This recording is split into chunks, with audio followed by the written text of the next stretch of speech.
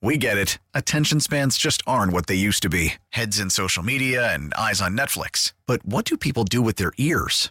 Well, for one, they're listening to audio. Americans spend 4.4 hours with audio every day. Oh, and you want the proof? Well, you just sat through this ad that's now approaching 30 seconds. What could you say to a potential customer in 30 seconds? Let Odyssey put together a media plan tailor-made for your unique marketing needs. Advertise with Odyssey. Visit ads.odyssey.com. It's time to check in with Atlanta United and Atlanta Hawks broadcaster Mike Conti. Slides it forward, a shot, score! Brought to you by the Lindy and Sarah Group, Keller Williams Realty First Atlanta. Morning show with John and Hugh, Thomas Mott in this morning, and Mike Conti fresh from Miami, Florida. Tanned and rested, I guess, I hope.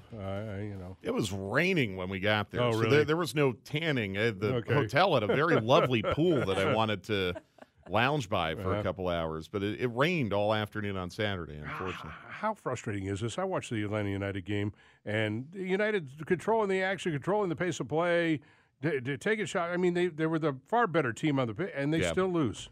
That's soccer, and unfortunately, Atlanta United has been on the wrong end of a lot of those lately, where they outplay their opponent and lose.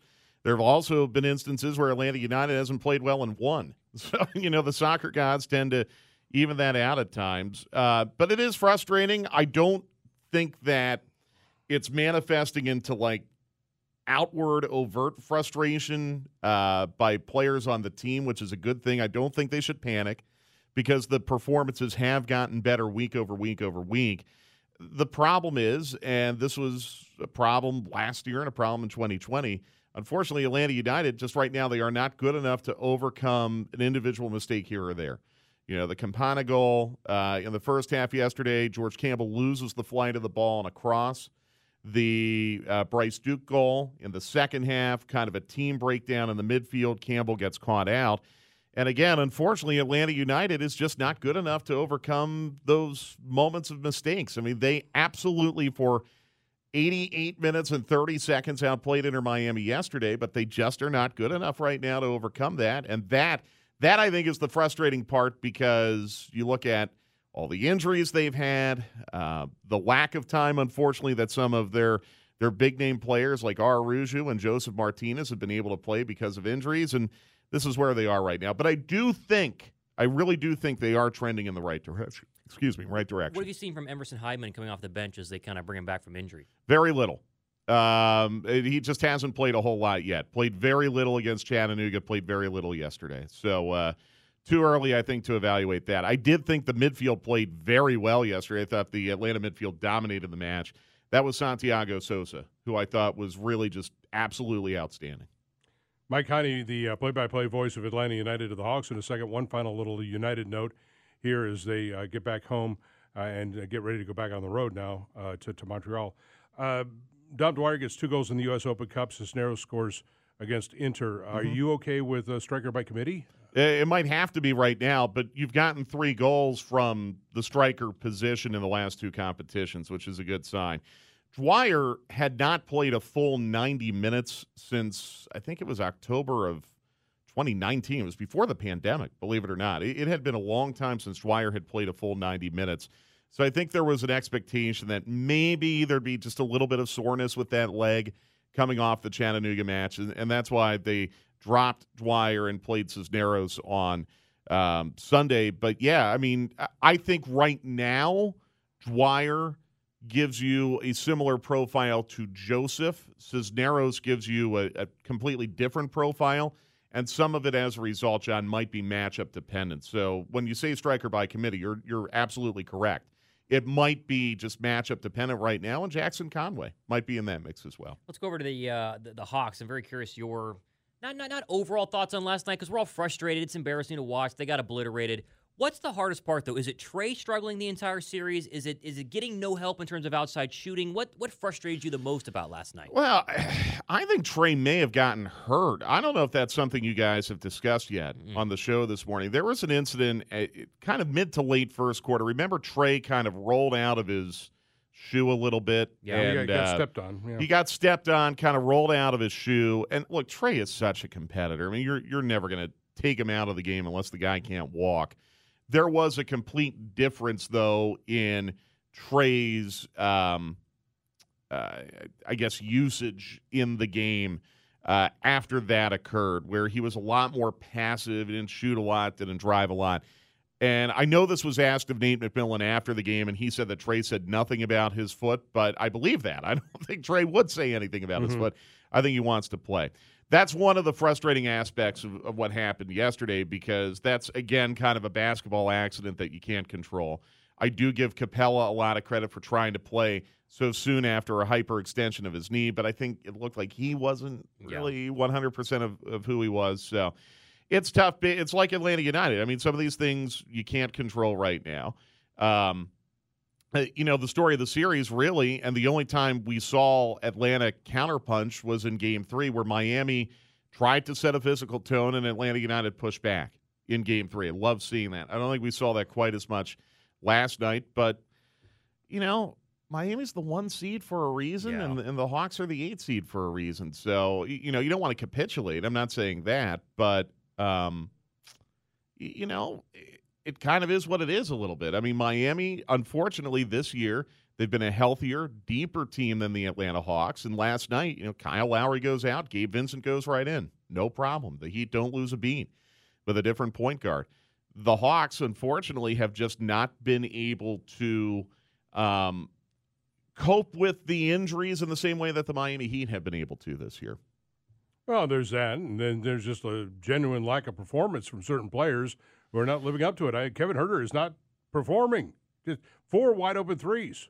Yeah, I mean, you're paid to knock those down, Mike. He knocks those down, and you're probably building a 15-point lead. Yeah, and I know you're talking about voiding his contract and firing all these guys, which you can't do, John. Darn. I don't think that's very productive analysis, to be completely frank. Look, Kevin Huerter's struggling in this series. I think the Miami Heat defensively, I'm not addressing the missed open threes. You're right, that did occur. But I think in general, the Miami Heat defensively this series have been the superior team. They're denying Trey the ball. They're denying Trey the opportunity to pass out of double teams, and they're contesting a lot of shots. So a lot of it has to do with the Miami Heat. The story of the year for the Hawks, John, I do agree. You do have some players who have not performed at the same level that they played at last year. You have to evaluate why, but you can't blow up the team. It's not possible with the contractual situations that you have with these players to say, oh, Trey stays, everyone else goes. That's not possible. Well, of course it's not possible. I mean, but the point of it is nobody beyond Trey is safe.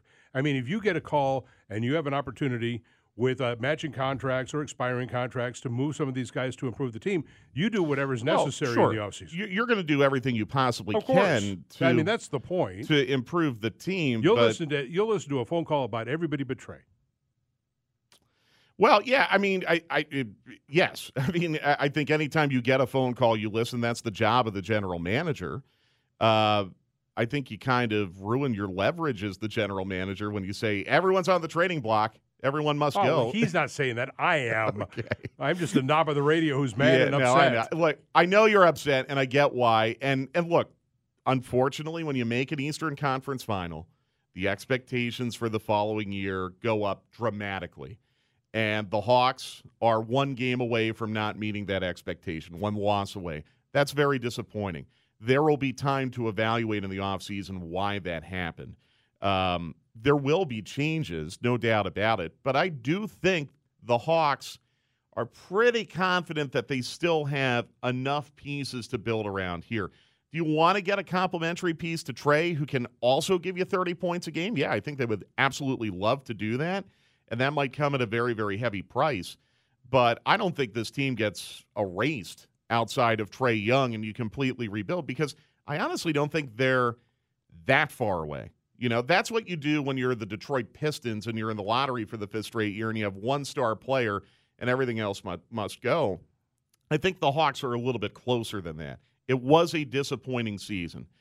There were moments in this season that the Hawks clearly did not perform to their capability, but the Hawks also were made to play through a ridiculous COVID outbreak over Christmas, where they went 3-5. They go 5-3 over that stretch. They're probably the 6 or the 7 seed right now. They're maybe not even in the play-in round.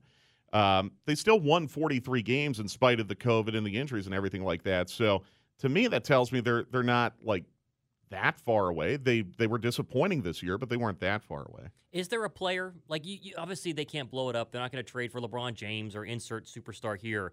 But do you have like a certain type of player, if we're going to make one or two minor moves, that you would really be interested in? Yeah, well, and you know, now I'm going to sound like John for a second. I don't know if a minor move's going to get you there. It might have to be a major move.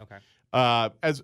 So you look at what you have coming back. You can't move Capella until December of next year because of the way that they did his contract.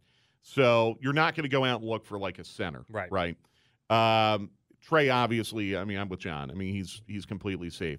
So what do you do? I mean, do you try to find another wing who can get you consistently, 20 to 25 points per game?